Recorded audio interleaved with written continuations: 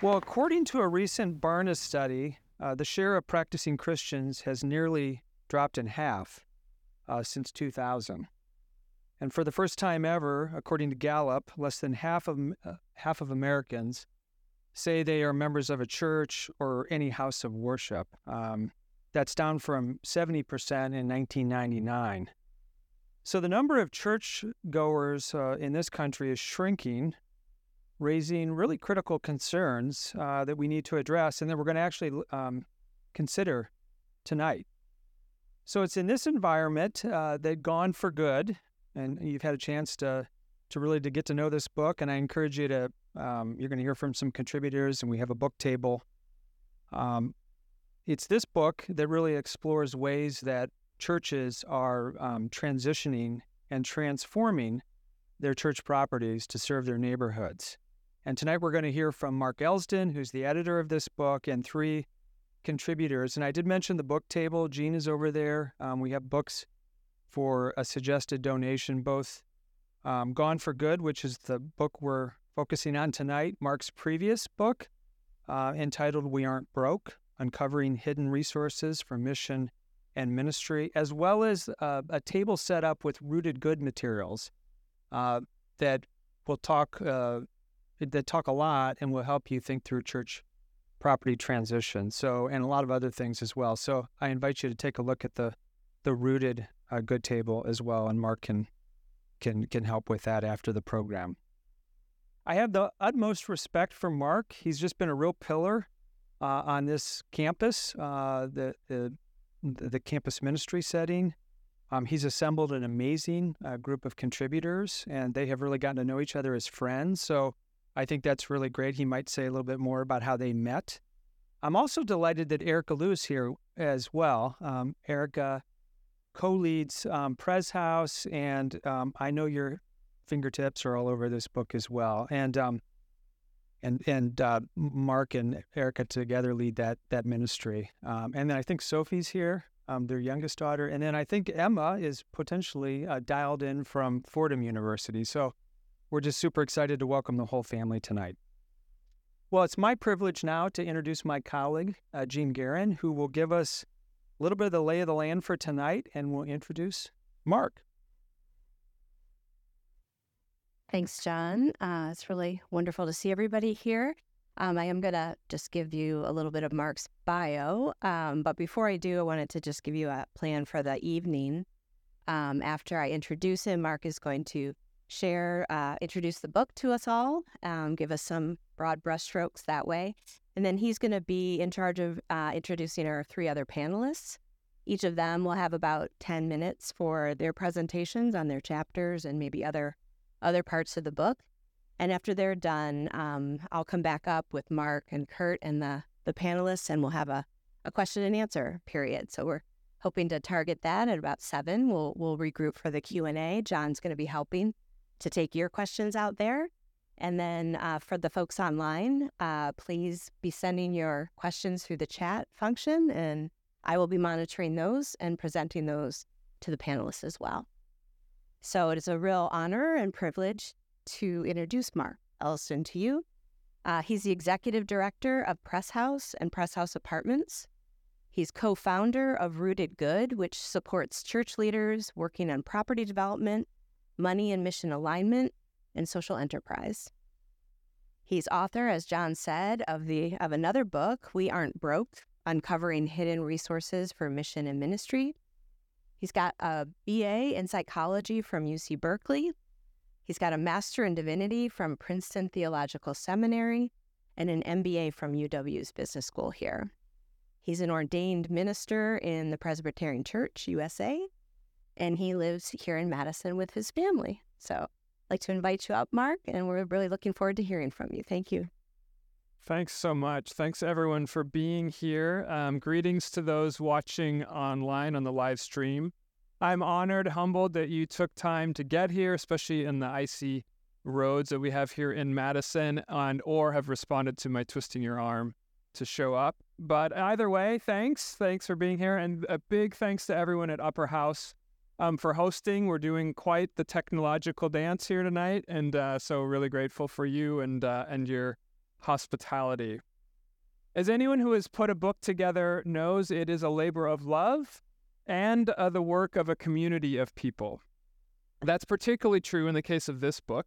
And so before I go any further, I want to first thank some of the key people that helped us arrive at this day. First and foremost, I'm incredibly grateful for the contributors to this book who have shared their insights, their experience, and many, many gifts with me and the readers of the volume. In addition to the words that they share on the pages of the book, these authors are doing an incredible and important work around the country to bring about more good in the world. And in my view, the foreword that Dr. Willie James Jennings wrote for the book is actually worth the price of the book alone. I'm humbled, inspired, and grateful for their partnership on this project. I'm blessed to work for two organizations that are incredibly supportive of me as a person in this project, Press House here in Madison and Rooted Good, which was mentioned a moment ago. My board and staff team at Press House provide the support and flexibility to make a project like this possible, and I cannot overstate how vital my colleagues at Rooted Good have been in bringing this book about. I'm grateful to the team at Erdman's Publishing for entertaining the idea for this book so soon after my first book, We Aren't Broke, was published, and of course for guiding me through all of the process and the pages along the way. And a special thanks to Cote Sorens, who not only wrote an excellent chapter, but also did the beautiful illustrations that are found throughout the book. If you haven't had a chance, just take a look at it over there on the table. And we're really lucky to hear from her tonight. Finally, I'm thankful for all the pastors, church leaders, and church buildings that have touched me and my family over the years. 20 years from now, some of them may be gone, but the mark that they have left will remain. And God has worked through you, and for that, I am grateful. And in the end, it is a joy to share my life with my spouse and co-pastor Erica Liu and my daughters Emma and Sophie. And I have to thank them for putting up with, yes, another book in our life. So what is this book about? And why the title, Gone for Good? The question that keeps me up at night is this. 20 years from now, when we look around our neighborhoods and we realize that a third or more of our church properties are no longer churches, what will we have lost or gained? And what will the impact be on the spiritual and social fabric of our communities? I wonder and worry about this in part because as I reach middle age and look back on my life, I realize that churches and their buildings have played a huge role in shaping who I am today. Not just in my spiritual life, but in my profession as a pastor, but in big ways and small, in the profound and the mundane. Anyone who knows me well knows that despite the fact that I am an ordained minister, I'm full of critique, skepticism, sometimes it tips over into cynicism about the church. But there is no denying that churches have made me who I am today and changed the trajectory of my life many times, even before I was born. It's likely that I got my surname from a tiny church in a tiny village in the rolling green hills of northern England near the Scottish border. The story goes like this. In the early 18th century, an orphan baby was left on the doorstep of St. Cuthbert's Church in the village of Elsdon. The vicar, the pastor, took the baby in and named him Cuthbert Elsdon after the 7th century saint who gave the church its namesake, and after the village. Thus started the Elsdon line. My family name was born out of grace in a moment of need on the steps of a church. My parents were born and raised in the Newcastle area of northeast England, not far from the village of Elsdon. When they immigrated to the United States for my father's work, they knew nobody. So one of the first places they went to was church. One Sunday morning, after attending for a few months, they decided to invite some of their newfound acquaintances over to their home. Chatting amiably after worship service, probably in a space like this, they offered their invitation to a handful of couples. Would you like to come over next Saturday night to share a joint? Their invitation was met with silence, maybe some chuckles, awkward looks. My parents were confused by the lack of enthusiasm for this invitation. Is it us? Is it our accent? It took a little while to figure out where the misunderstanding lay, but eventually it dawned on them, oh, no, not that kind of a joint. A joint of roast beef and some Yorkshire pudding. Would you like to come over for dinner? Those friendships survived my parents' offer of drugs at church, and that congregation became a vital source of community and relationship for a young immigrant couple making a new life thousands of miles from home. So that church and others like it played pivotal roles in my life as I grew up. During middle school, I made my best friends at church and trekked mud from the creek nearby throughout the entire building more than once. During high school, I would regularly bring half of my cross-country running team to the gym of another church for a rigorous game of basketball while we were supposed to be out on long runs. A friend from yet another church invited me to go on a youth group trip to ride our 10-speed bikes in the mountains of Colorado for a week, sleeping in, yes, more churches every night. I left that week and the follow-up trips each summer with an increasing love for cycling and for God. I was taught about the faith and at least occasionally attended services at these churches, but church was more than that.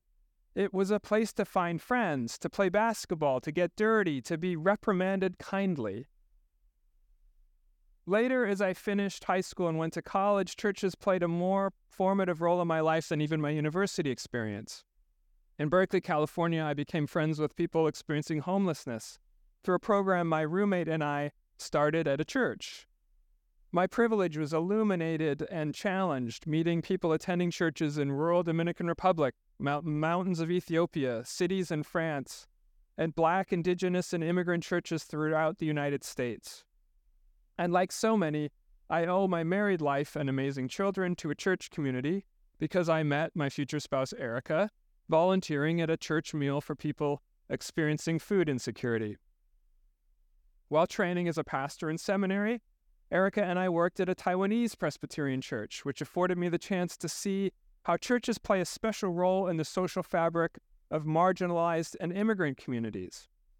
Presbyterian churches have supported the independence of Taiwan for many decades, engaging not just in the spiritual or eternal, but in the very present and pressing realities of living under occupation and threat.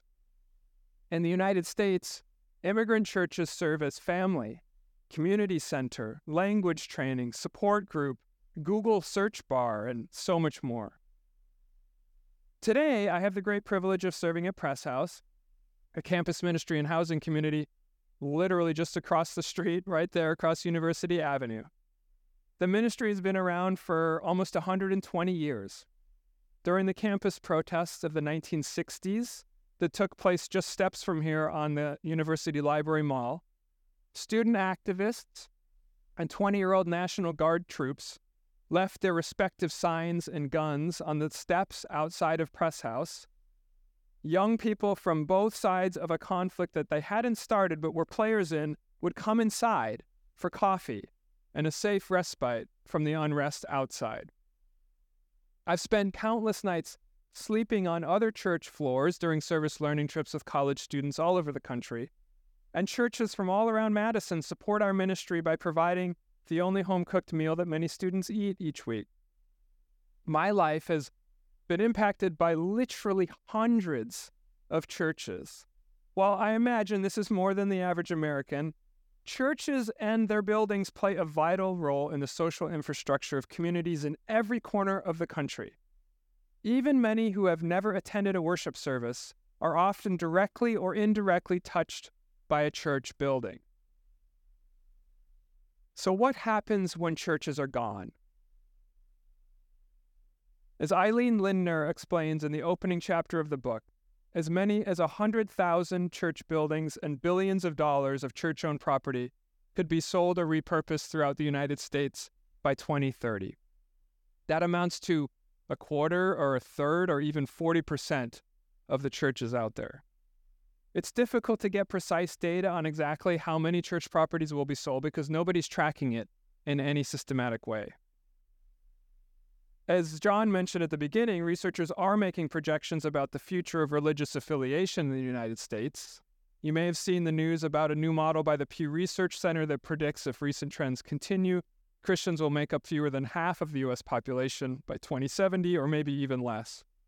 There are, of course, new churches starting every year, but as of 2019, we have entered into an era where more churches close each year than are opened. Now, let me be clear. I do not believe that God is going away. God is not declining. Some churches will grow, new churches will be planted, not all churches will close. People still want to experience the transcendent, the divine. They still crave and thrive in caring community. They still want to be involved in causes and activities that are larger than themselves and that change lives for the better. But the reality is that fewer and fewer people want to experience those things in a Sunday morning worship service followed by Sunday school class, which means there are too many church buildings with too much space than will be viable or needed in the future. These buildings and properties will have to become something else, or they'll just sit empty and unused. Like the decline of the indoor shopping mall or the closure of Blockbuster video rental stores when Netflix came onto the scene, churches are closing, and property owned by churches is changing at a speed and scale never seen before. The data and my experience working with church leaders around the country from across the denominational spectrum is very clear. We are facing a massive tsunami of church closure and property reuse rising up before us. The transition is happening. We are long past the days of revitalizing every church in order to keep them all open and operating buildings that are too large or needing a huge renovation. This transition is happening in every part of the country and across all denominational and theological lines. Again, to reiterate, I'm not saying that new churches won't be planted or that church revitalization can't happen. You'll hear a beautiful story from Reverend Joe Daniels in a few minutes about how developing affordable housing on church land helped his congregation grow. But, broadly speaking, throughout communities everywhere in the country, and most certainly here in Madison, church properties are going to become something different on a massive scale, whether we like it or not. The wave is upon us. And this transition in church property is a once-in-a-many-generation shift. As that property is sold or becomes something else, it won't go back to being a church again in any foreseeable future. So the question before us is this. After the wave of sale and repurpose crashes upon the shore, what will we be left with when the water flows back out to sea? What will our neighborhoods look like? After the wave has receded, will church property have further contributed to injustice and the widening gap between rich and poor? Or will we have put our creativity and energy into new uses that leave communities more connected, more just, and with new programs and support that bring light and life into people's lives? If 40 out of 100 churches in a city are something else in 20 years, what will be lost and what could be gained? Where will the local Girl Scout troop or neighborhood association meet? Where do people go when grieving yet another mass shooting? Millions of people meet lifelong friends and partners at churches, get access to financial services not available to them through traditional banking, or pick up food when bills are tight. And where will we vote? Churches are not just vital spiritual resources in a community, they provide vital social services that touch lives far beyond their parishioners. In his chapter, Robert Yeager writes about a series of studies that Partners for Sacred Places conducted looking at what they called a halo effect of churches in a community. They found almost 3.7 million people visited just 90 churches in 1 year. Only 9% of those visits were for worship. 91% was for something else. The study also found that on average, each church provided more than $4 million of economic value to its community each year. That's the number of value created as they are now, even in decline in aggregate. What will replace churches on those properties that become something else? I don't want to look back 20 years from now and regret the huge loss of spiritual and social fabric that churches provide, or have missed an opportunity to do new wonderful things with these properties. I don't want all the beautiful church spaces that were built for community life to be replaced by privately owned condo buildings making money for already wealthy people, or to just stand empty with a fence around them, while the stones crumble and community groups can't find anywhere to meet. There's a significant risk that wide-scale transition of church property will leave us with less support for the most vulnerable, greater inequality, fewer spiritual resources, and other losses. Church properties very well could end up gone for good, gone forever, leaving little social or spiritual good in their place. But that doesn't have to be the outcome. The situation is not all doom and gloom. This is also a moment of extraordinary opportunity. The Christian story is one of death and resurrection, of new life and a new future. As daunting and deeply sad as this wave of transition is, there's also an incredible opportunity to think about the mission of the church in a more expansive manner, to make greater use of church buildings and land to serve our neighborhoods, and to extend the light of God's grace in beautiful ways that are very, very good. I've had the blessing and privilege of being a part of a number of church property transitions that have led to new and good things emerging. Many of you know the story of Press House, where we developed the Press House Apartment student housing facility on a church-owned parking lot, financed by church investment funds. We house residents in a sober living recovery community, provide wellness and health support. We give out meals to students on campus who are food insecure, and serve as a home away from home for thousands of college students each year. We've given away about $1 million in scholarships to residents in the last decade. While weekly Sunday worship does remain central to our mission, we've gone much deeper and wider with our ministry, transforming areas of students' lives that previously were absent from. The adaptive reuse of our property transformed a dormant and worn campus ministry center that was almost sold into a vibrant, impactful, and financially sustainable ministry. And through my work at Rooted Good, I've watched churches around the country go through our Good Futures Accelerator course and come out on the other side with all kinds of incredible ideas for the use of their buildings and land that is extending their ministry into the community in new and powerful ways and generating new revenue. Congregations are serving young entrepreneurs by converting fellowship halls into co-working spaces, drawing people into community who would never attend a worship service. They're organizing co-op grocery stores to address food deserts in their neighborhoods in a sustainable way. They're opening childcare centers for teenage mothers. They're creating lawn care services, bike shops, music venues, and fair trade stores. Or they're building housing, sometimes for students, sometimes for seniors, sometimes for lower-income neighbors who've been priced out of the market.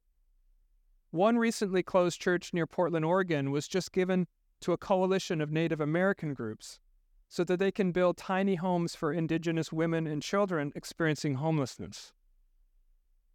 Repurposing church property is a chance to do something new. It allows us to think differently, to see more vividly, to listen more deeply, and love more fully. It's an opportunity to take the good news outside of the Sunday worship service. The transition of church property is one of the largest issues facing the church today, but it's also one of our greatest opportunities. Yes, churches, buildings, and property will be gone. Of this, there is no doubt. But more than that, I'm incredibly hopeful that new and good things will emerge, and they will be gone for good. So let me close my comments with a brief word about the book itself and how it came together with the 19 incredible contributors. I don't know about you, but I've always loved the children's tale about stone soup. You know that story? There's many different versions that approach it from different cultural perspectives, but in general, the outline usually goes like this. A group of travelers, 3 or 4, arrive in a village carrying only a cooking pot.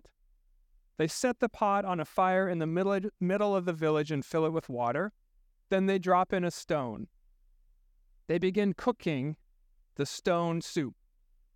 At first, the villagers sort of peer out the window and they're like wondering what the heck is going on, but then curiosity gets the better of them.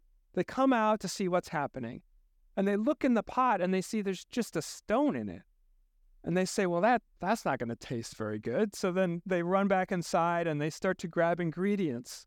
One by one, they add something. One brings some garlic, another some greens, another a carrot. Eventually, almost everyone in the village has brought an ingredient and the soup smells amazing. What started out as a stone in a pot has become this delectable soup through this collaborative contribution of the diversity of people.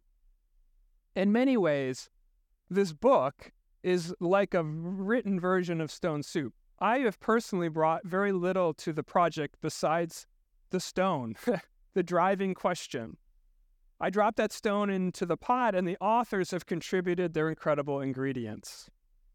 As you read the book, you will find that while all the authors care deeply about churches, only a few of them are theologians, pastors, or traditional church people.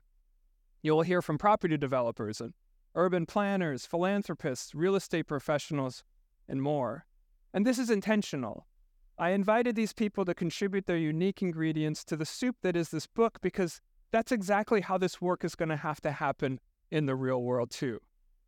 A soup made up entirely of celery wouldn't be particularly tasty, but one that includes varied and complementary ingredients can be sublime.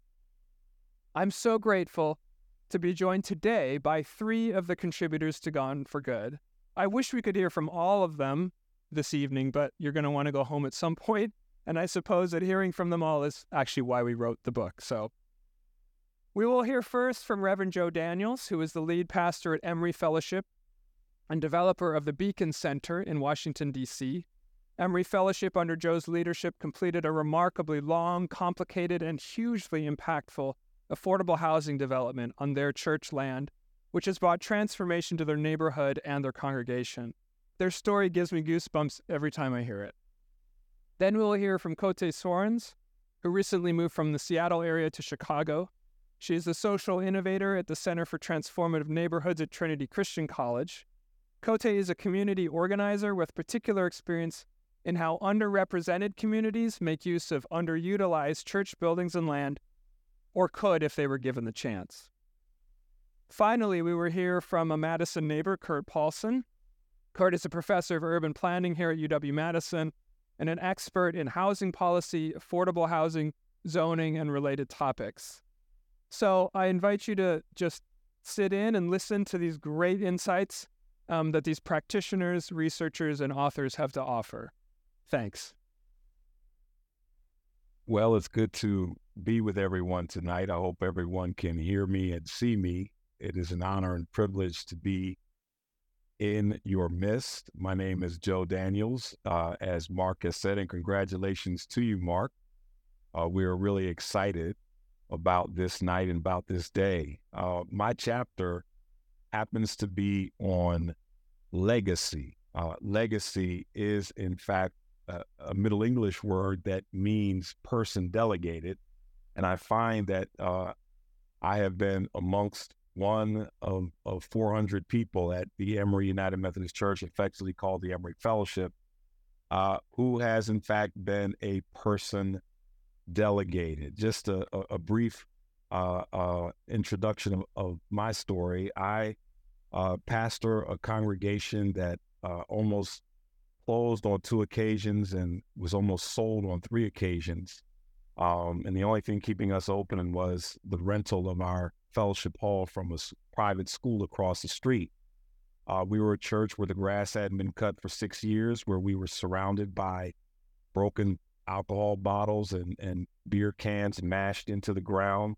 On Sunday mornings, it was very, very frequent that we would smell urine on the steps, find used syringes and used condoms in the stairwells of our church.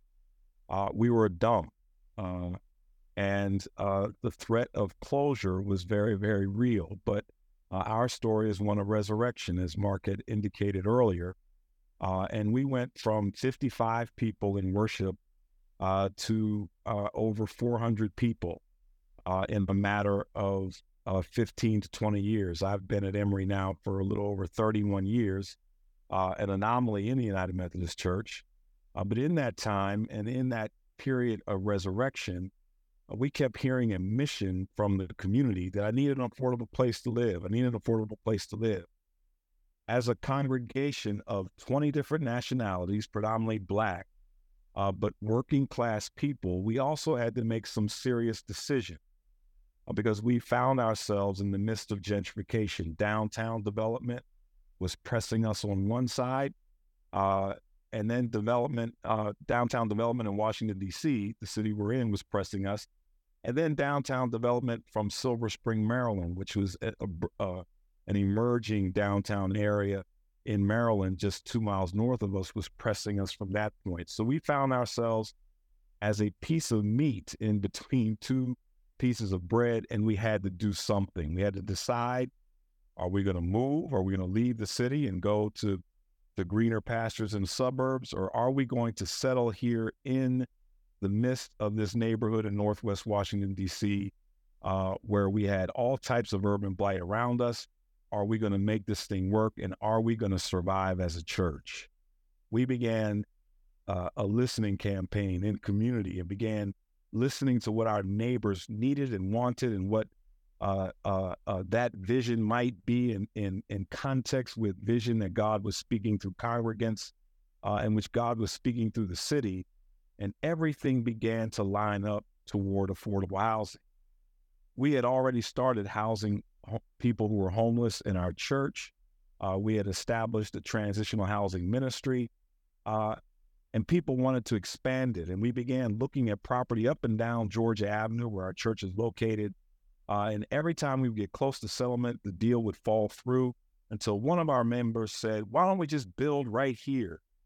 And none of us had ever thought about repurposing our property right where we were. We didn't even know that we could.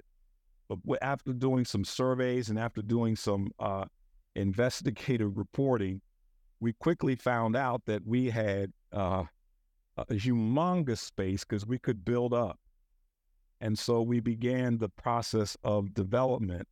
We began to carry out legacy. And as I indicated, my chapter is legacy can lead to life. And we found that took place and is taking place in our midst. That word legacy, again, means persons delegated, but it also means persons delegated on a mission to do something. And soon as we pursued this, we began discovering that our mission was, in fact, to provide affordable housing for people who were in the margins of society, who were marginalized and disenfranchised, who were poor, who were homeless, who were the working poor, who were gradually yet consistently being displaced from the District of Columbia, which is now one of the most expensive cities to live in.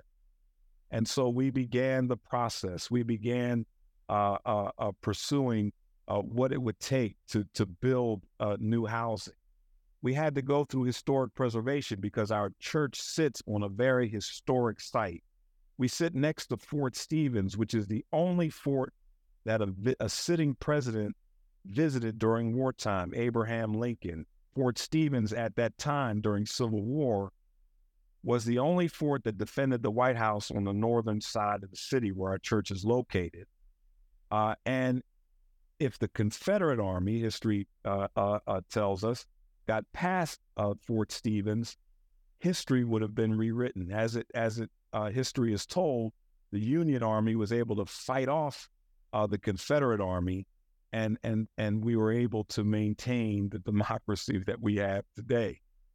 In the midst of all of that, we thought we had dealt with historic issues and historic preservation and wanting to build our site, but we were landmarked as we were about to begin construction on the project. As we went through the project and fought the landmark, we began to learn that our mission of seeking to house people who were marginalized and disenfranchised was in fact a mission that history had covered up, but that as we were fighting the historic preservation landmark to try to stop our project, we uncovered. Our church is on property that is very, very grounded, very much grounded in American history, in slavery, in racism, and the like. Our property sits on what was known as Vinegar Hill, which was a part of the Fort Stevens community, but was also considered an enclave for free blacks and runaway slaves. White folks begin the history of our church and of our property in 1833 when our church started in a red brick house. But as we went further in the history, trying to get beyond the historical landmark placed upon us, we discovered that our land had been owned from 1800 by a free black woman by the name of Elizabeth Proctor Thomas, who is affectionately known as Aunt Betty. And we found out that what Aunt Betty was doing all the way back to 1800, prior to the Civil War, which is where our property finds its history, he was actually housing free blacks and runaway slaves. She was essentially providing affordable housing to free blacks, to runaway slaves, to people who were in the margins of society, being displaced because they had no other place to live. And so we stuck to our mission in the midst of all that. We had people who were threatening us, saying, you need to just close. We had other people saying, you need to build market rate housing. But we found ourselves as people grounded in a legacy, persons delegated to carry out a mission that we would end up discovering had started some 250 plus years prior to us, but a mission that we ended up finding ourselves tapping into that enabled us to get over the landmark, to get over the challenges, to stop our project, and to open a 99 unit, fully affordable, $60 million affordable housing project for people being displaced from the city called the Beacon Center. Today, we are able to house people at 60% of the average median income, which is fully affordable housing in a city where the average two-bedroom apartment is $3,400 a month. We've been able to construct luxury apartments where the highest rent for a three-bedroom apartment is just $1,500 a month, and where people who are living $70,000 or less a year, families up to four, are able to live affordably and are not being displaced. Suddenly around us, around our church building, are anywhere from 260 to 300 people who are now laughing and smiling, kids running up and down the street, laughing and smiling, because our church had the audacity to live out legacy, to believe that our church could be repurposed and that we could, in fact, make a difference in our neighborhood and in our city and carve a different pathway for a church that was about to close, but now one that is looked upon as a leader in the city around affordable housing, church repurposing, and the revitalization of people's lives. I'm so honored and humbled to be able to write this chapter, Legacy Can Lead to Life. I'm so humbled and honored to be a part of this great project that Mark Elsden is doing. So great to be with everyone this evening. Good evening, everybody. My name is Cote Sorens, and I had a chance to listen to this story before that John Daniels just shared, but it is so inspiring. And I think it tells us, it's also a really great example of a congregation or of a church that was aware of the responsibility with the land they own and they had at their also for their community. My chapter on this book is titled "Who Wants a Building Anyway?" And that chapter came from myself having a glimpse into the future a little bit. I used to live in Seattle in a red line neighborhood called South Park, and where I got to experience something quite unique, I would say. which was a neighborhood without the availability of affordable space to encourage community. And when we have too much of something, we assume that it's always there, which is what my experience was of listening to people who are in charge of church buildings and are denominational executives. It seems that there's something about having had land available to you for a long time that makes you appreciate the power and the responsibility that you have with the church building. In the neighborhood where I was in South Park, the community was very lively. It was a neighborhood of immigrants and of low-income, younger people, and it was very civically engaged. But it was clear that for all this engagement and energy to build things, the built environment, the buildings around in the neighborhood didn't quite reflect who we were as other people, and didn't really provide much spaces for residents to do what they needed to do, which was host meetings or make art events or just gather with others to just connect. And through this experience, it became apparent that something that often gets missed among denominational executives is that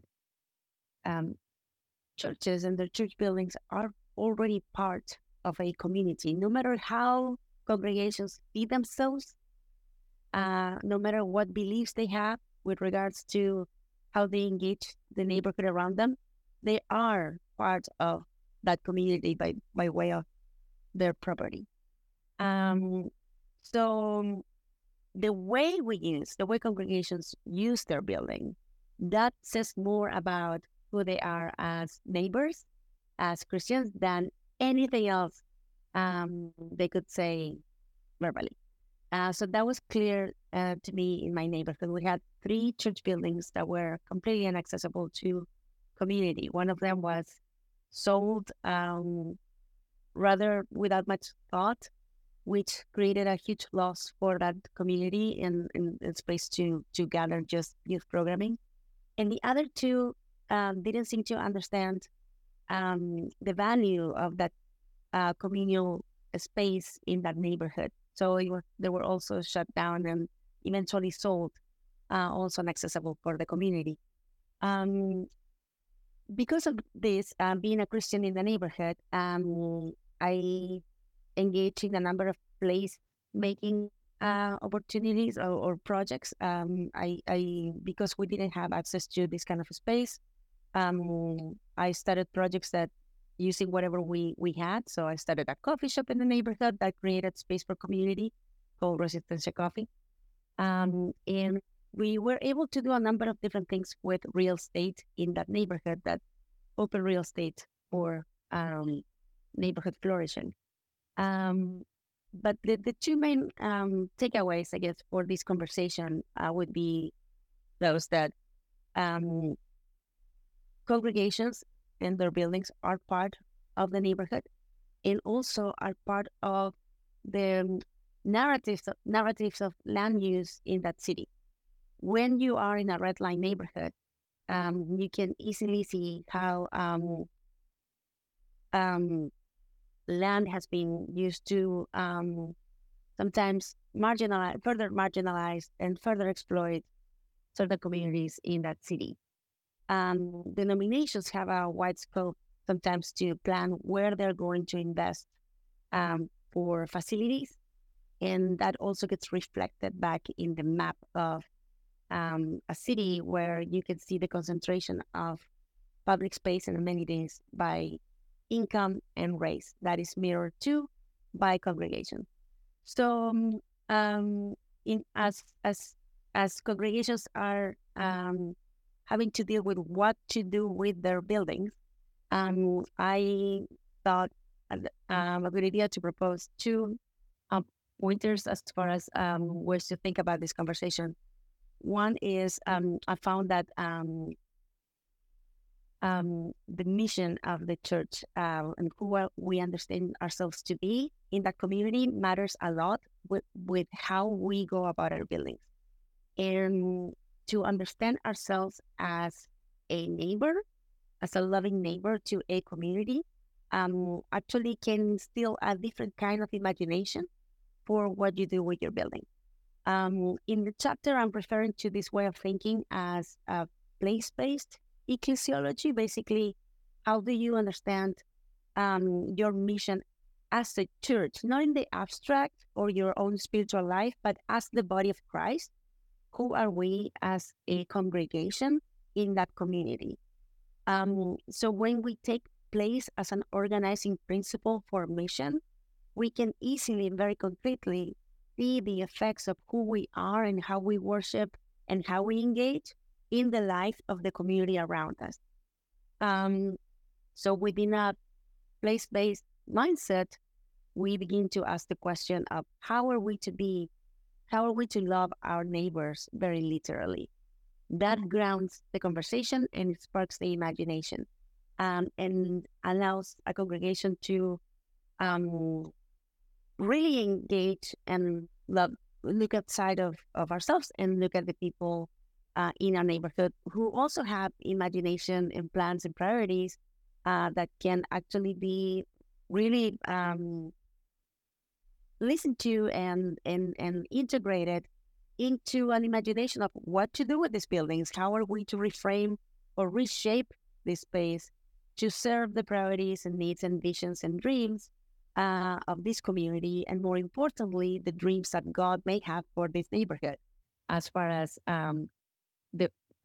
access to food, access to health, access to housing, access to friendship, access to nourishing relationship.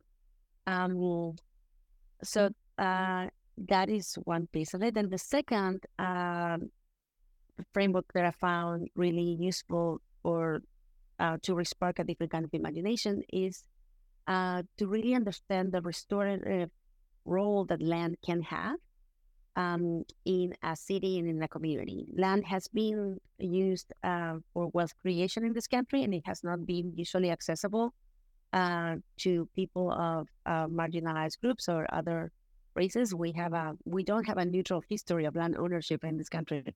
And as the body of Christ, we really need to wrestle with both how we have benefited from that history in the amount of land that we have, but also how is this an opportunity to redeem the narrative of land ownership? And that is, of course, a big question, and for congregations too, to know what frameworks are out there that could be helpful to this conversation. Might be useful to put a few examples. One of the frameworks that I present in my chapter is equitable development as a way of thinking beyond, includes access to housing, but also it basically thinks about the flourishing of a place in its economics, access to housing, access to healthy food, access to play, access to spending time with your neighbors and developing relationships that will sustain you. How are these neighborhoods and in their built environment sustaining the life of a community in equitable ways? So I use these two concepts, place-based ecclesiology and equitable development, to invite both congregations and denominations to think strategically around how they can utilize the real estate for the restoration of people and land and neighborhood. So I put some examples there. My story is the story of what a group of Christians did without access to buildings. But with that kind of imagination, we were able to do placemaking projects such as Resistance Coffee, which was a project by South Park for South Park. It became a space that created a platform for community, for food businesses, for artists, and eventually that community creation resulted in us doing some listening and organizing for community-based groups to be able to buy a quarter of a block in Seattle, which has a really, really aggressive real estate market. So that purchase of that land was helped stabilize the commercial real estate and also buy the community time to think how they wanted to shape the future of the neighborhood. And in addition to that, my neighborhood, as many across the United States, was decimated by highways. Back in the 60s and 50s, many highways were built through red line neighborhoods. And there is a whole movement across the nation to restore from highways to boulevards. We were able to mobilize funding for a community envisioning to hopefully maybe decommission this highway, but to reclaim 40 acres of land for equitable development. So all of these projects were possible really following an imagination that was put loving one's neighbor very literally at the center of our vision, envisioning, and having an understanding of land as a means both that can be a means to both oppress or a means to restore and liberate. So that is my story. Thank you, Cote and Joe.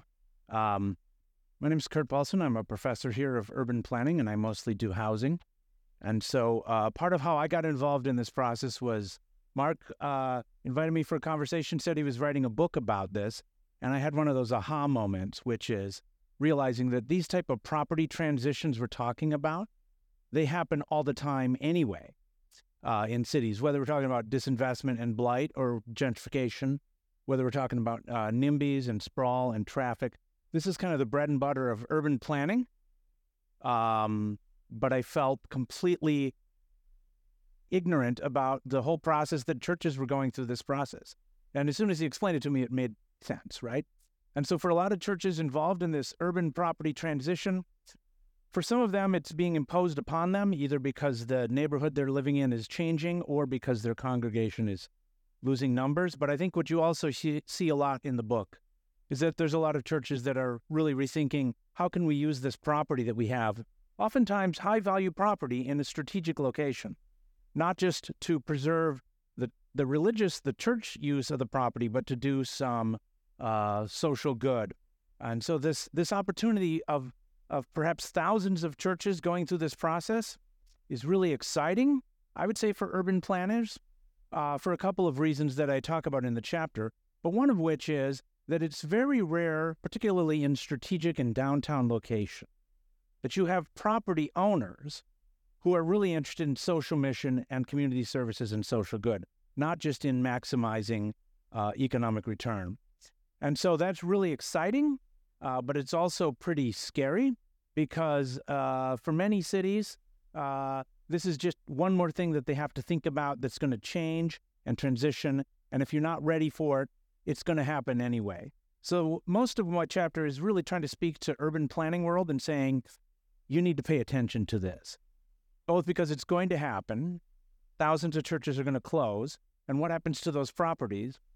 But also because this is a huge potential with willing landowners and property developers to work collaboratively to do things like affordable housing or community serving space or a homeless shelter or food pantries. And so what I do in the chapter is I basically do kind of 5 main reasons why church properties are somewhat unique that we need to all think about as cities and local governments. So moving very quickly, because if I start talking about zoning, right, you haven't had enough coffee yet. Phil's going to fall asleep right there. So one of the reasons why a lot of these church property transitions are somewhat unique does deal with the underlying zoning.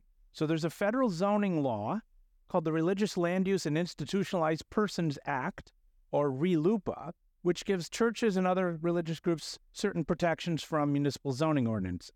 This is one of the reasons why a lot of churches are located in residential neighborhoods. This is good.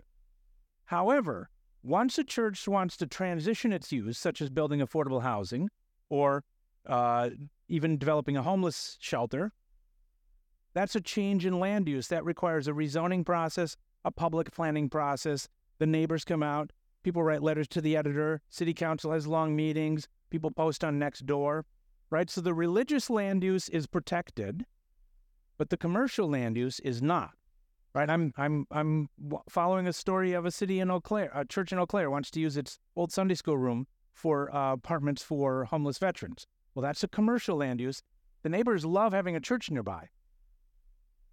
Veterans experiencing homelessness, not so much, right? So once a church decides they're going to do something different with their property, either maintaining the religious land use or transitioning, you're entering into the public planning process, the commercial real estate business, and that is messy, and that is complicated, and any goodwill you might have had might go out the window when the neighbors see that you're going to be developing high-density affordable housing near the single-family neighborhood. Right. So the second reason is churches have unique architecture, oftentimes Gothic style or stained glass windows that contributes to a neighborhood sense of place. People like to drive by and look at these things. It also makes them really hard to do adaptive reuse of historic structures. So sometimes churches want to tear the building down and to build something new. Now you have a real problem with the neighbors and the sense of place. And I don't even have to mention the case on the Upper West Side with the celebrities. If you read your New York Times, you'll see that there's a church wanting to do this, and the celebrities want to maintain the church. But of course, an old historic building is really expensive to maintain. So even if you wanted to maintain it, you need additional revenue sources. So the third reason we should think about this is that most churches are actually located in pretty strategic urban locations, either along arterials, downtown, or on corners. So as planners, we salivate because this is the type of prime property for kind of transit accessibility, placemaking, where you can do higher density. Right? The fourth reason cities should think about this is that churches are not experts in real estate, zoning, or property development. Right? So they're very unfamiliar with the process. There's cases in the book and cases we know of where churches go through this internal discernment. We want to do this. They're really happy. It's great. Then you get into the public process and, oh my goodness, the meetings, plan commission is going to alter your building facade. The neighbors, you're going to be, like Joe was talking about, suddenly a building that wasn't historic, the neighbors want to designate it as historic. Right? That would never happen in Madison, would it? Sorry, let the reader understand. But so churches want to accomplish mission-driven goals with property transitions, but they don't have the expertise on staff. And so that's one area where I argue that cities and city planning departments, community development departments can have a tremendous impact on this process by providing technical assistance, upfront assistance, if you will, a lot of hand-holding through the process, because if you don't do this process well, it can really go poorly. The book is filled with examples of processes that worked really well, but also some processes that didn't work as well. And so, again, where else are you going to find most a property owner who wants to do community services and affordable housing, as opposed to oftentimes as a planner trying to drag a developer along to do affordable housing or even to put in some park space, is oftentimes like pulling teeth. But churches need support. And the fifth reason is, again, as Cote and Joe have mentioned, churches are oftentimes providers of a lot of community services, infrastructure, social services, whether from the Girl Scouts to feeding the homeless. So I would always say to cities, if you're not planning for helping churches to maintain that civic infrastructure, you better be prepared for who's going to have to provide that when those churches are gone. Okay, so that cities need to really think about this proactively. One of the easy ways to do it is just to convene a work group or a task force of cities, maybe some that have gone through the process, maybe some that are considering it, and help walk them through both what the public planning process would look like. You know, what is rezoning? How do you meet with the city planning staff? How does the architecture and building review process work? All the way to just creating a pure learning community where churches can work together. The second, of course, is in larger cities, perhaps a dedicated staff team providing assistance, providing special access to perhaps pre-development funds or community development block grant funds, particularly to maintain the social service component of any future building transition. And the third thing I say in the chapter is that city planners should look at churches and where they're going to redevelop, right? Because Tyler Krupp Qureshi in one of the chapters writes about this issue that a lot of churches, again, are zoned. The underlying zoning is residential because they're in neighborhoods. Well, if you're not preemptively thinking about what are the infrastructure and redevelopment needs on those parcels if they redevelop, then what you're going to end up with is a case-by-case ad hoc process where every church has to try to go through a rezoning process, which is messy and complicated, and all the neighbors show up.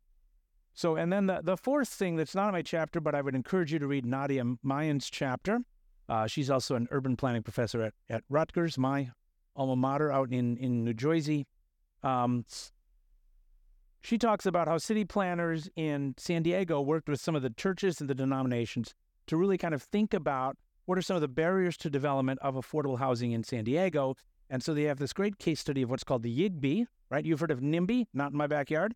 This is YIGBY, yes, in God's backyard, where they work together with city planning staff to create a new ordinance that says that if you're in a transit-oriented development area, right, within proximity of a transit station, churches that want to redevelop affordable housing have an elimination of parking requirements, right? And this really adds to the cost of building if you have to build parking. This is a real way to kind of give you extra points in the development process. Seattle has something similar, an automatic density upzoning bonus if you build affordable housing near transit on a church-based property. So there's a lot in this book that I also encourage any church that's thinking about this at all. Read the chapter by Philip Burns, Jill Shook, and Andre White. Because they are real estate development consultants. They created this really specialized firm in Southern California that's fantastic. And what they do is they will work with churches, and they have on staff a planner who helps them with site planning and development approval and entitlement. They have Jill, who's worked with churches, so she can really help them with the community engagement, the congregational engagement, the kind of theological wrestling with the issue. And then Andre is a finance and development specialist, helps them put together a real estate development deal. Churches can get taken advantage of by this process. They can find the process frustrating and quit. They can also not maximize the value of what they think they can do on the land because they meet with the developer first, and the developer is going to try to steer them towards their practice and their issues. And so any church that's considering this, you have to be prepared. Once you go through a process like this, you're in the public planning and real estate development process. You better have a team on your side who knows what they're doing and has a fiduciary responsibility to you, like an owner's rep if you're familiar with commercial real estate, right? And so this is a tremendously exciting process for a lot of churches, but we don't want them to be naive, right? And so once you do this, you're in this kind of urban planning world, and hopefully you can meet with all of my former students and planning students around the world who are urban planners, and they say, yes, we will work with you, we will help you, because together this represents a tremendous opportunity to create real good with church properties. So, thank you. So I thought, Cote, I'd like to start with a question for you to start us off. We here at Upper House are doing a theme this spring on being a good neighbor. And you mentioned that a couple times in your presentation and in your chapter. And it struck me that almost every chapter ends with some sort of encouragement of building relationships of trust with people who are very different than yourself or your group. So I wonder if you could share a little bit of maybe some suggestions of mechanisms that you've used to build those relationships, and then maybe also some questions around this particular use of property and space. Like, what are some good questions to start those conversations and those relationships? Thank you. Yeah, as it happens with most, with the most within the Christian tradition, I feel that the most impactful things are the simplest of ones that you can do. Being a good neighbor often means paying attention in a very generous, curious way. So engaging in what we call often faithful presence, being able to communicate that you are there without an agenda except for being present and listening and bearing witness to the life of this community. That is incredibly powerful. Being consistent, making sure that people can know where to find you, ask a lot of questions, engage in conversation, do simple things with people. If you are a parent and you have kids in the school, just lean more into that. Share life together with people in any way you can. And this sounds very simple, but as you know, many of us continue to experience in our society today, there isn't much of that. There isn't much space for real connection between neighbors today. And I think this is it's always been powerful, but I think if you look at the loneliness crisis, another psychological problems that people are experiencing, I think this generation in particular, we're becoming incredibly aware of how powerful bearing witness and faithful presence with people in real places can be. The posture of the posture that we learn from, and I'm speaking from the Christian tradition, because I'm a Christian, so these are the gifts from our tradition. The posture of Jesus emptying himself to make room for his friends, for the life of his friend, is something that when it comes to real estate in particular, it's a good pointer.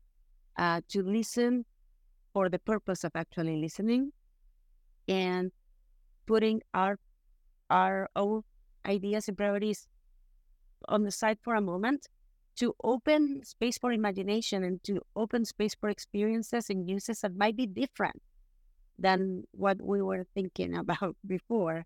But allowing room for discernment of the spirit with people. That would be what I would recommend anybody to engage in attention as a spiritual practice in the context of a real place with real people.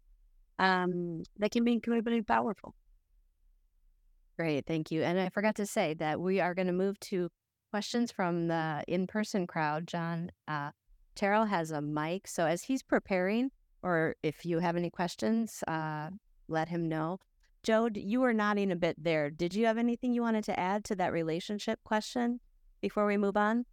I'd simply agree with Cote. I believe relationships are the key to everything that we've been talking about tonight. It's through relationships that we find out what people need. It's through relationships that God speaks vision.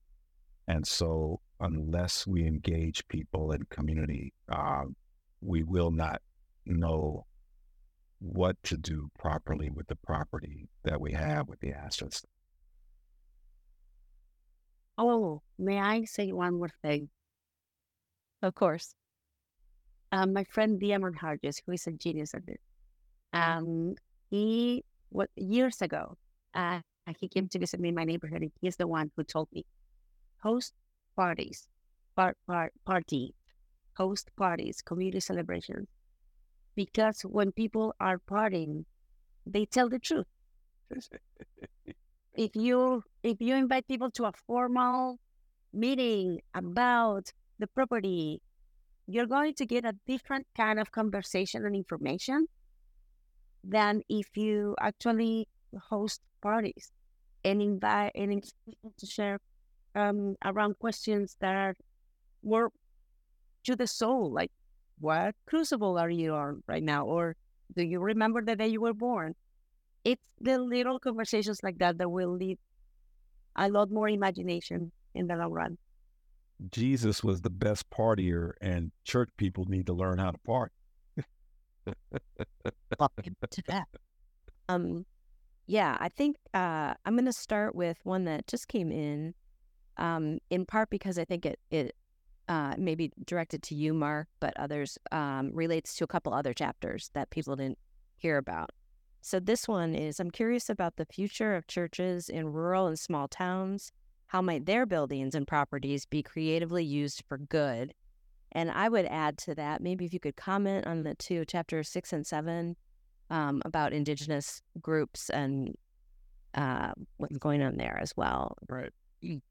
Yeah. So there is a chapter on the rural church setting. I think it's important to recognize that a lot of what we talk about with regard to development, most specifically, and Kurt here have discussed, is many times more applicable in an urban setting. But there is a lot of interesting stuff going on to explore ways that rural churches can think differently about their property too. One of the most exciting that's talked about in Jenny's chapter on that is partnerships with healthcare providers. So you have a situation where you have healthcare providers that want to get into a community, but they don't really have enough need to kind of build a permanent healthcare facility in that community, but they need to get in. Maybe it's 2 or 3 times a week for a few hours to provide some healthcare. And then you have churches that have space. Well, there you go, right? You can connect the space that churches have with the need that the healthcare providers have, and then you have an opportunity to really re-engage a community through those services. Some rural churches have actually been, if they're near a highway or an interstate, have been looking at putting in electric vehicle charging stations, just simply as a form of hospitality and a form of generating revenue and of just sort of reusing their property in a different way. So those are really some interest. There are some interesting ideas out there around rural churches. Your other question was around indigenous land. So I've told some people that I don't think I would have actually put this book out had we not been able to have a couple chapters on the question of indigenous land. And the reason for that is that, especially when we're in a situation where we might be thinking about monetizing or sort of drawing financial value out of property or incredibly increasing the financial value of property, it's really important, I believe, to recognize that the land that essentially every church is on in the United States was at some point stolen from people that lived on that land prior to the church being on that land. And so at least at a minimum, recognizing that and keeping that in mind and thinking through what the implications of that are if we're going to do multi-million-dollar property developments on that land. And sometimes I will ask congregations who are thinking about what are we going to do with this property or denomination that's closed the church, why not just give it back? I mean, do we really need that all? Do we really need to sell it all for dollars? Could we not simply return some of it to First Nations people and let them use it? And the example I gave earlier, where that did just happen a few weeks ago, actually, in the Portland area, is a beautiful example of a denomination turning over a piece of church land to a coalition of indigenous organizations to put tiny homes on it to address a need that they see in their community. And so I think that I highly recommend people read those chapters. They're hard chapters. They will get right to the core of some deep theological and ethical issues. But I think we can't have this conversation without that element being explored. They are two of my favorite chapters, so thank you for that. There's a group of related sort of online questions here. All the basically relate to how to get churches who are resistant or maybe not even aware, but maybe more even resistant to doing something like this with their properties. And so that's kind of what is the most basic thing that needs to be conveyed to those congregations. And then a little more specifically, how would one approach like a church executive team if you had an idea about this, or how to encourage a church to do this?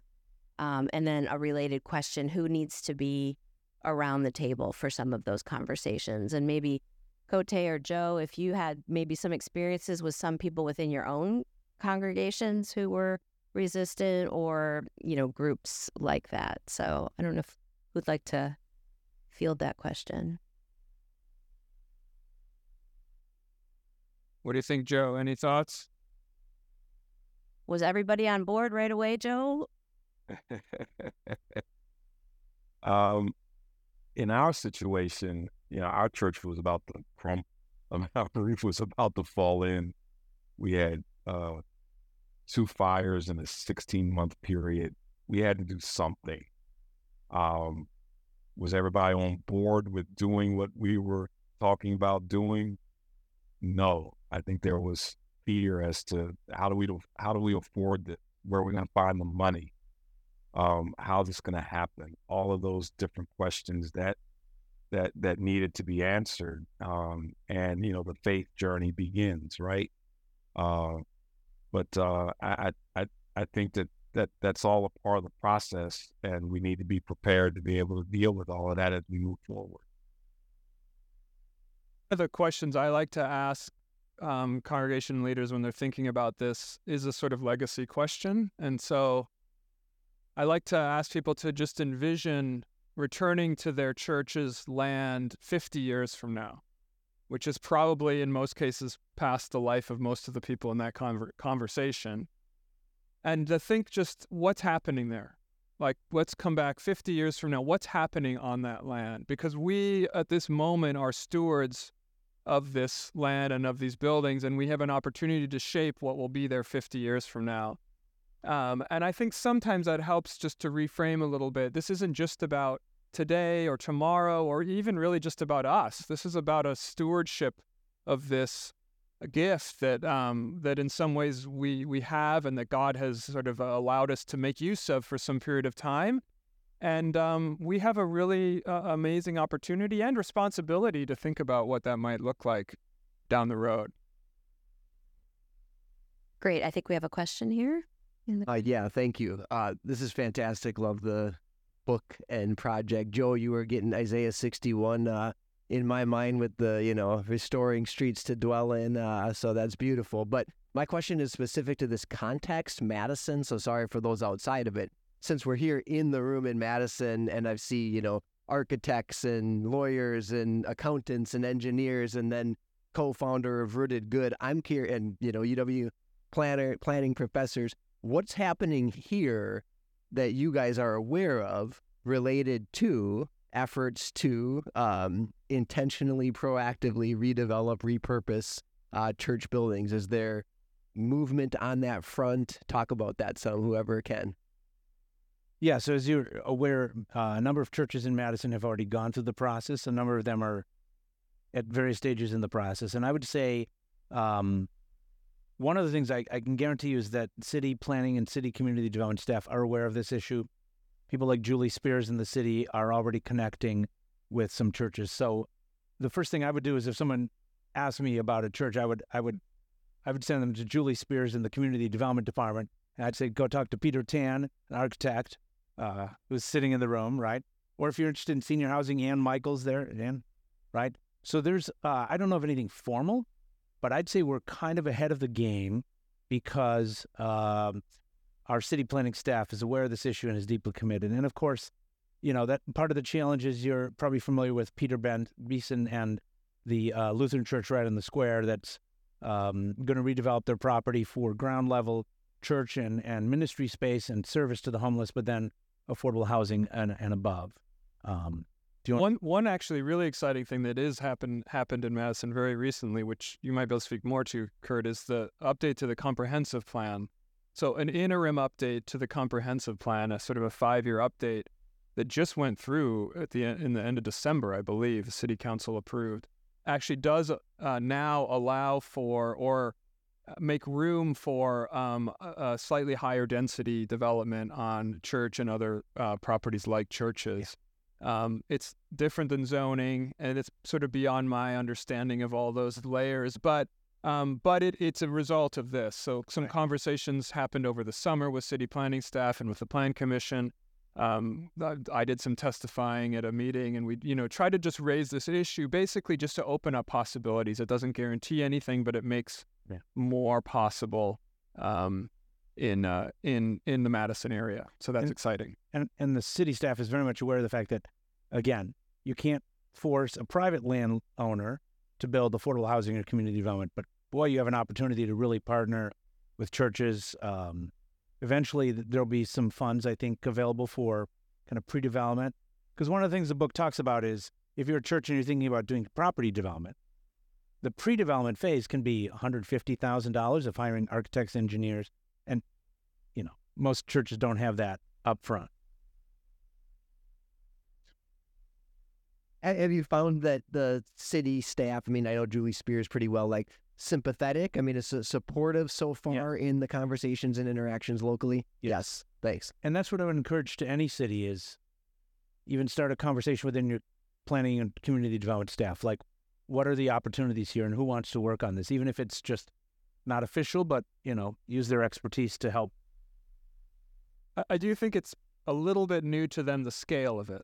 So I think where we've been is sort of a trickle of a church here and a church there. And I think what we're talking about now is that it's going to be 20 churches and 30, it's going to be numbers of churches, not just one here, one there. And therefore the process and the pace and the methodology is going to have to be a little bit different, because if every one of them goes through a 2-3 year, it's just going to be too slow, right? So that I think is shifting a little bit. But yes, I found them to be quite open and around this conversation.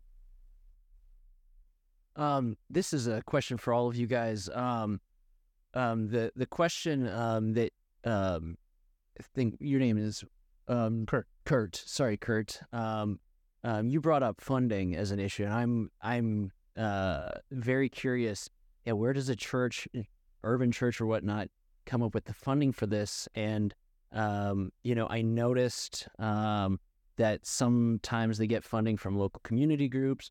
It seems like if they're low income, they might get funding from the government. What conditions come with the funding, and what do churches do with regards to the conditions put on them? Yeah. So how long do we have? Okay. So what if you look at Patrick Duggar's chapter, there are many denominations that do have a church and building loan fund or have assistance from the denomination for kind of some of the initial feasibility studies, the initial planning grant. But oftentimes a low-income church that's thinking about this doesn't have any money up front.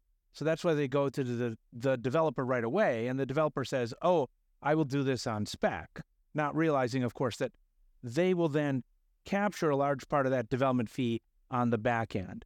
That's why the chapter by Phil and Jill and Andre about development advisory, they do the same. They're a development and advisory company. They do it on spec. So they will start doing the consulting with a church all the way to the community discernment, the congregational discernment, but also feasibility studies, architecture, engineering, city planning, feasibility.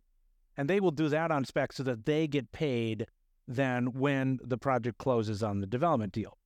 That's often hard to ask a lot of professionals to kind of give their professional work on spec and maybe get paid later and maybe not, right? And so one of the things they talk about is either cities or denominations or philanthropies can create these kind of pre-development advisory services just to help churches go through the initial process of what does the rezoning look like? What is the soils? What is the sewer and water capacity in terms of feasibility?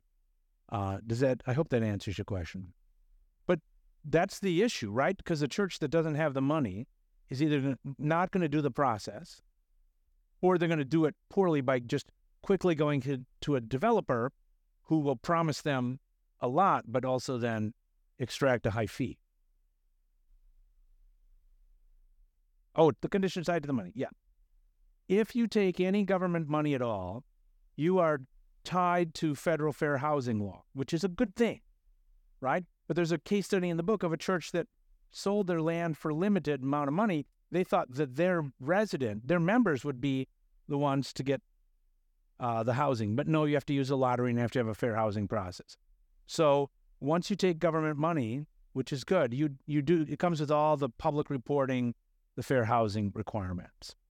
And so just to be clear, churches can accept government money for development projects. It doesn't violate church and state.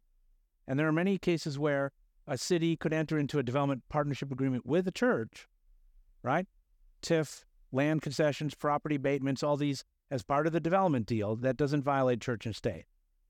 But that's where having a development advisor really is helpful, because you got to know what you're doing, because there's layers of financing, each with their own strings.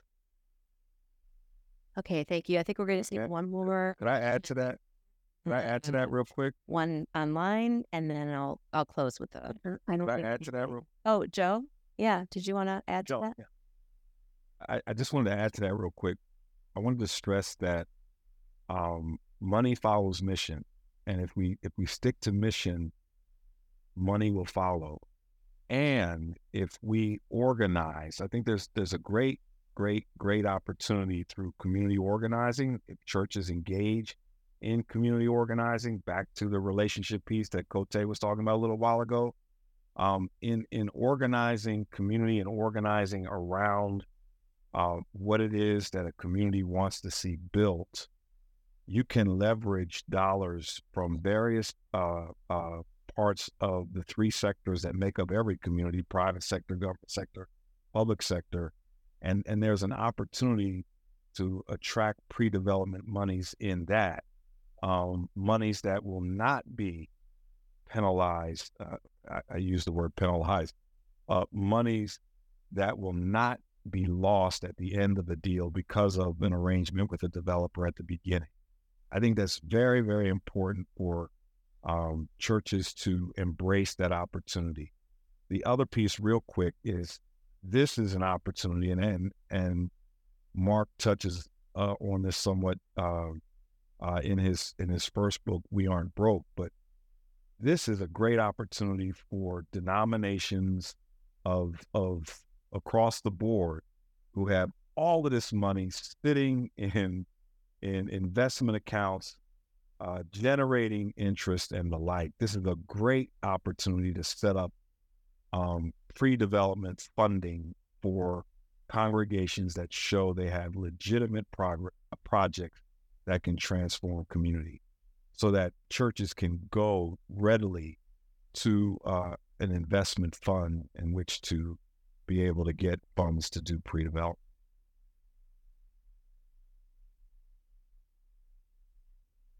Great. Yeah, thank you. Exciting, great conversation, but I'm not a developer. I'm not an architect. I'm not an urban planner. I'm a theologian. So the conversation also makes me sad to a certain degree. And I'm just curious, before we turn all sanctuaries in our cities into community centers, is there something like a question where we share sanctuaries, where we develop multi-faith spaces? Maybe that's the way to go. I mean, the trend, the numbers are clear, but from a theological or spiritual perspective, are there other ways to use the churches that are no longer attended Sunday mornings? Is that something that came up in designing, putting the book together in your conversations? So just curious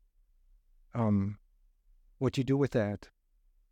It's a great question. And I also think, as I mentioned at the beginning, recognizing some of the sadness is totally appropriate. I mean, there's great opportunity, but there is some lament there, for some of these changes for sure. Joe, you look like you got something to say though. So yeah, I think it's a great opportunity to turn what may be sadness into gladness. What we did in our space is, we maintained our sanctuary. We maintained our sanctuary. We knocked out the walls on the side because part of what we needed was more space for worshipers. So we went from a 300-seat sanctuary to a 500-seat sanctuary. But what we did was we knocked out all the pews on the main level. We maintained pews in the balcony, but we knocked out all the pews on the main level. We have chairs, and we created a multi-purpose space for our sanctuary, which honors the sanctity of the space, of the worship space.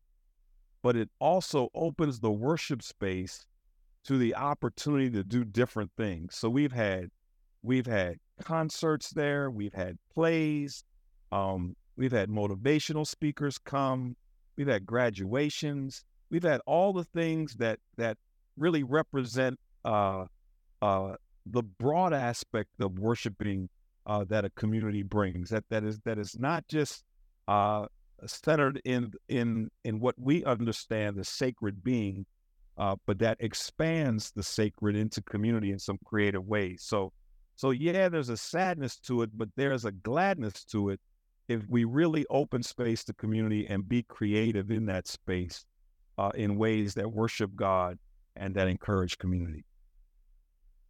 May I say something to that? Yes. And I was going to give you the last word, Cote. This will be the last word. Oh, that's a lot of responsibility. But we have, I feel that as religious people, we do have a mission to present an alternative to the profiteering and exploitation of land, people, and the environment. We have a mission to restore, and that involves to connect deeply with our tradition of believing that the world as God created, in the world as God created it, everybody has what they need to thrive, survive, to have relationship. This is where it's important for us to open up to discern what are the roles of the spaces that we steward, that we hold.